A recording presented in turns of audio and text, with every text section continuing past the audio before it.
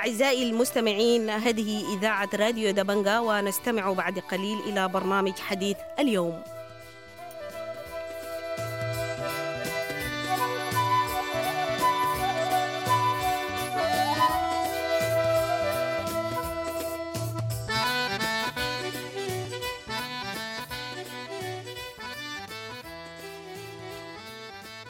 أهلا ومرحبا بكم مستمعي راديو دبنقا الأعزاء في حلقة جديدة من برنامج حديث اليوم. اشتكى المواطنين بالمناطق التي شملتها حرب 15 أبريل الجارية من تدهور الأوضاع الإنسانية وخاصة في دارفور، وأشارت الكثير من المنظمات وحتى التابعة للأمم المتحدة والعاملة في المجال الإنساني إلى خطورة الأوضاع في السودان عموما وفي دارفور. وفي هذا الصدد أصدرت المنسقية العامة لمعسكرات النازحين واللاجئين في دارفور بيانات عدة نادت فيها بضرورة تدارك الأوضاع وإيقاف الكارثة، وأشارت إلى تفشي أمراض سوء التغذية في المعسكرات في أوساط الأطفال وكبار السن والنساء المرضعات، كل ذلك بسبب الجوع الذي انتشر وتفشى في المعسكرات لتوقف المساعدات الإنسانية وندرة المواد الغذائية في الأسواق وارتفاع أسعارها إن وجدت. وأشاروا أيضا إلى بداية ظهور وفيات في أوساط هذه الفئات. حول هذه الأوضاع الإنسانية المتردية في دارفور عموما وفي معسكرات النازحين نلتقي اليوم بالمنسق العام للمنسقية العامة لمعسكرات النازحين واللاجئين بدارفور، يعقوب عبد الله، ليعكس لنا حقيقة الأمر الدائر. أهلا ومرحبا بك يعقوب عبد الله في راديو دبنقا. مرحبا بك أستاذ مصطفى زكريا، برحب بكم كثير راديو دبنقا، وطولنا يعني لانقطاع الاتصالات. يعقوب، طلعتوا بيانين حول الوضع الإنساني في دارفور بتشيروا لخطورة جانب الإنساني في معسكرات النازحين بدارفور. شكرا لك، مرحب بك ومرحب براديو دبنقا وكل التيم العاملة. دائما وابدا قاعدين تقدموا الخدمات للمجتمع المنكوب. حقيقة كما سألت يا أخي، الوضع هو معروف، يعني وضع أسوأ مما كان، ونحن لتالت 20 سنة يعني كنا في معاناة. لكن بعد ما حصل حرب اللي حصل في شهر 4 لحد الجاي، وضع ما أصله يصعب إنه تصف ذاته. الآن أنا زي ما بتكلم معاكم الوضع مأساوية خطير جدا، لأن يعني حس خلاص بدأت الوفيات بسبب الجوع بالنسبة للأطفال والنساء الحمل ونساء اللي بيرضوا الأطفال وأيضا كبار السن. ويعني إنه وضع خطير جدا. نحن فاقدين كل الخدمات الإنسانية بما فيه WP، يعني إنه حصل الزمن ده كله ما حصل إنه هو قدم أي خدمة، وليس لمعسكر كلمة فقط بل إنما لمعسكرات النازحين كله. وأيضا الخدمات الصحية يعني متردية جدا. يا خلاص وفقا لتعزيراتنا يعني بدأت الوفيات، وإذا عملنا قدام شهر قد يكون إنه نحن وصلنا في أسوأ درجة يصعب إنه السيطرة عليه. في ظهور برضو كذلك الأمراض، وما في أي جهة الممكن إنه يعالج المرضى، فدي خطير جدا. ونحن برضو نناشد بعبر راديو دبنقا كما نقول دائما وأبدا، وكما نقدم التحذيرات، إنه المجتمع الدولي لابد من إنه يتحرك، والناس اللي عندهم ضمير إنساني كلهم وعلى أطراف المتحاربة اللي هم موجودين في السودان وقفلوا الطرقات كله، عن إنه ينظروا الناس الضعفاء الموجودين الغلابة تحتهم. طالما أصلا الموضوع أصبح بمستوى السودان، اللي حصل في مثلا خرطوم والمدني وباقي الولايات الشرق في خلال 9 شهور ولا 10 شهر، الناس عرفوا إنه كان يتكلموا بمدة 20 سنة إنه هندي اللي حصل عليهم. لكن يلا خلاص أننا أسوأ منهم ب20 مرة. إذا كان أننا عندنا 20 سنة خلاص معناته أسوأ أننا في دارفور أسوأ من أي اتجاه ب20 مرة. لكن نقول شنو يعني؟ إذا كان أننا كنا نطالب للمجتمع الدولي بما فيه إنه اليونمت، لأنه وقت ده كان بحرس المنظمات الإنسانية وكان أصلا برافقهم وبأمنهم، حتى وإن كان أصلا ما كان أمن كفاية بحاله ده كان أحسن. لكن الآن منظمة ما موجود، كل المنظمات طلعت، كنا رافضين على أساس إنه تطلع يونمت. حتى المتحدة كلمنا كنا خايفين، والواقع حصل أصلا ما قايب لأي إنسان، لأن كان عندنا التحذيرات في أثناء خروجنا مظاهرات سلميه لمطالبه المتحده ومجلس الامن والمنظمات الحقوقيه على اساس انه ما تطلع بعثه اليونمت، لانه كان برافق المنظمات الانسانيه بما فيه الدبليو بي وناس. الآن هل لديكم إحصائيات محددة في المعسكرات في دارفور حول انتشار سوء التغذية وحول الوفيات في أوساط الأطفال وكبار السن والنساء المرضعات؟ حتى الان ما في احصائيه دقيقه، لان دقيق ما في، لان عشان انت عشان ترفع التقرير ترفع لمن؟ الوفيات بدانا نسجل ونزوه الجديد بدانا نسجل، لكن طلع من سيطرتنا عشان نسجل ذات، لان الوفيات بالكثره والناس اللي حسه حاليا موجودين في المعسكرات اكثر من الناس الاول كانوا قاعدين.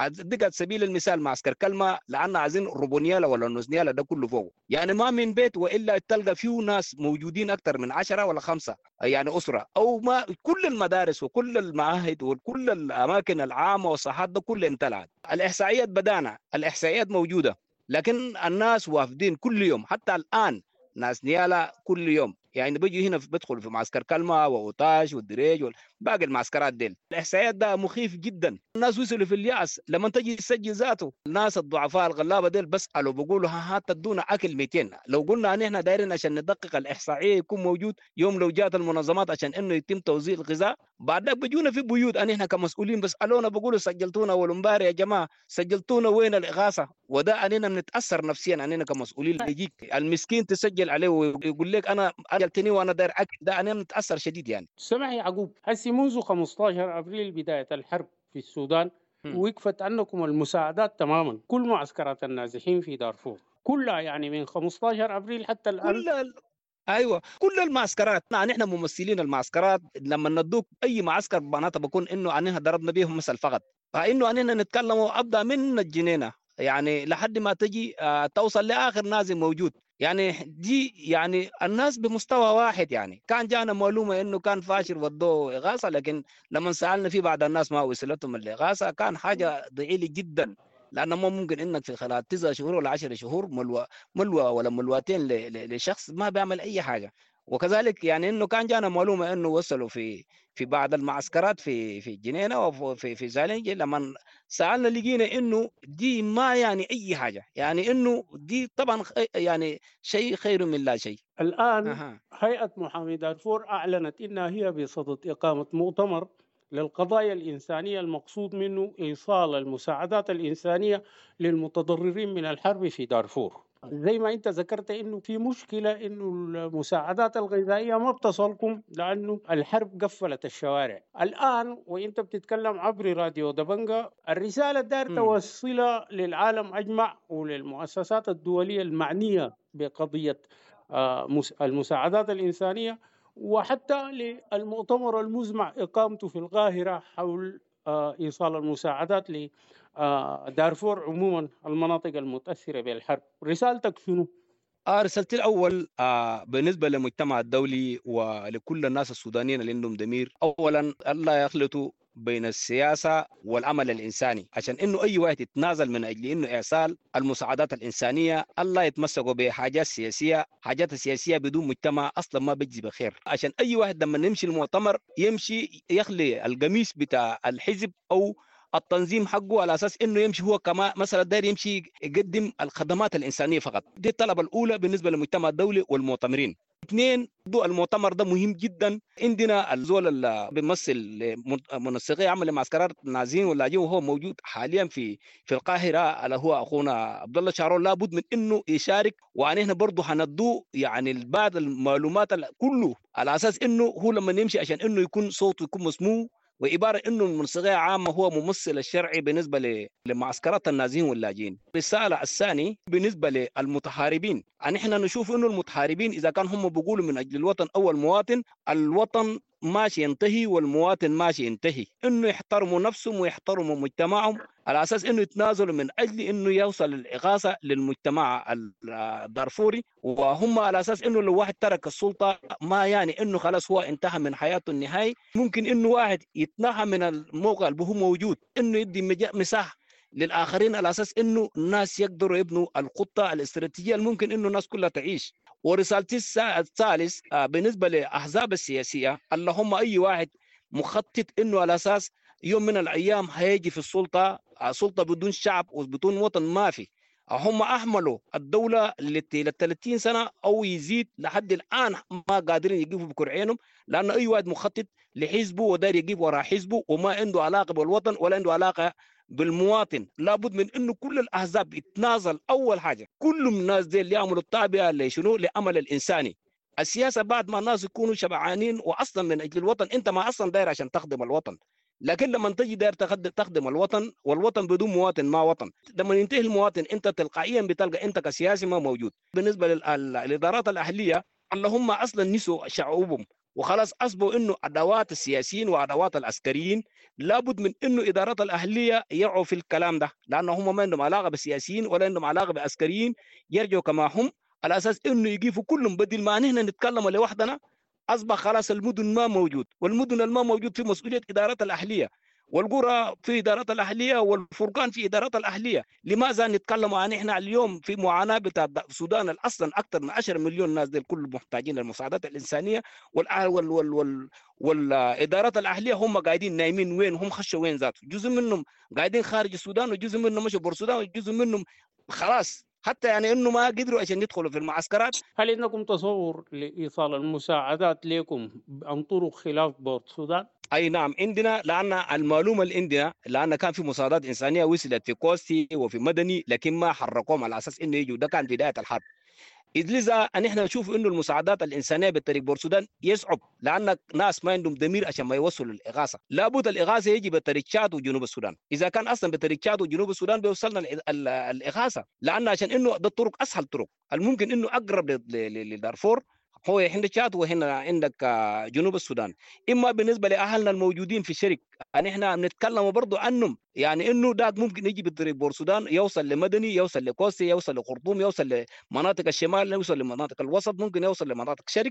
ده ممكن يجي بطريق بور السودان. اما لناس دارفور مسافه بعيده جدا، واي واحد ما عنده استعداد على اساس انه يوصل للاغاثه بعبر بور السودان، لا ديل الدعم السريع ولا الجيش زول عنده استعداد على اساس انه يوصل للاغاثه. هنا ما في ناس دول كلهم مشغولين، اي واحد داير يحزم الثاني. البرنامج اللي عندنا والفهم اللي عندنا الممكن يجينا الاغاثه هنا زي ما ذكرت لك. الطريق الثالث ممكن يجي بالطريق ليبيا، الطريق الثالث ممكن يجي به، يعني انه اذا كان الناس ديل يعني قدروا سمحوا لنا، ما فقط انه مثلا اغاثه خلاص طريق بتاع بور السودان او طريق ده قافل وانه اغاثه وقيف. الطريق الرابع ممكن يجي بالطريق مصر، بس شارع 40 ما خلاص طوالي 40 ده مع دارفور طوالي مباشر مع مصر برضه ممكن يدخل الاغاثه بعبره. يعني انه طرق عشان يدخل الاغاثه ده موجود، لكن المشكله انه ما مشكله انه يصعب انه يوصل للاغاثه، المشكله ما في استعداد على اساس انه يحركوا الاغاثه فقط. يعقوب عبد الله، المنسق العام للمنسقية العامة للاجئين والنازحين، أنا بشكرك، كنت معنا في راديو دبنقا. شكرا لك لراديو دبنقا.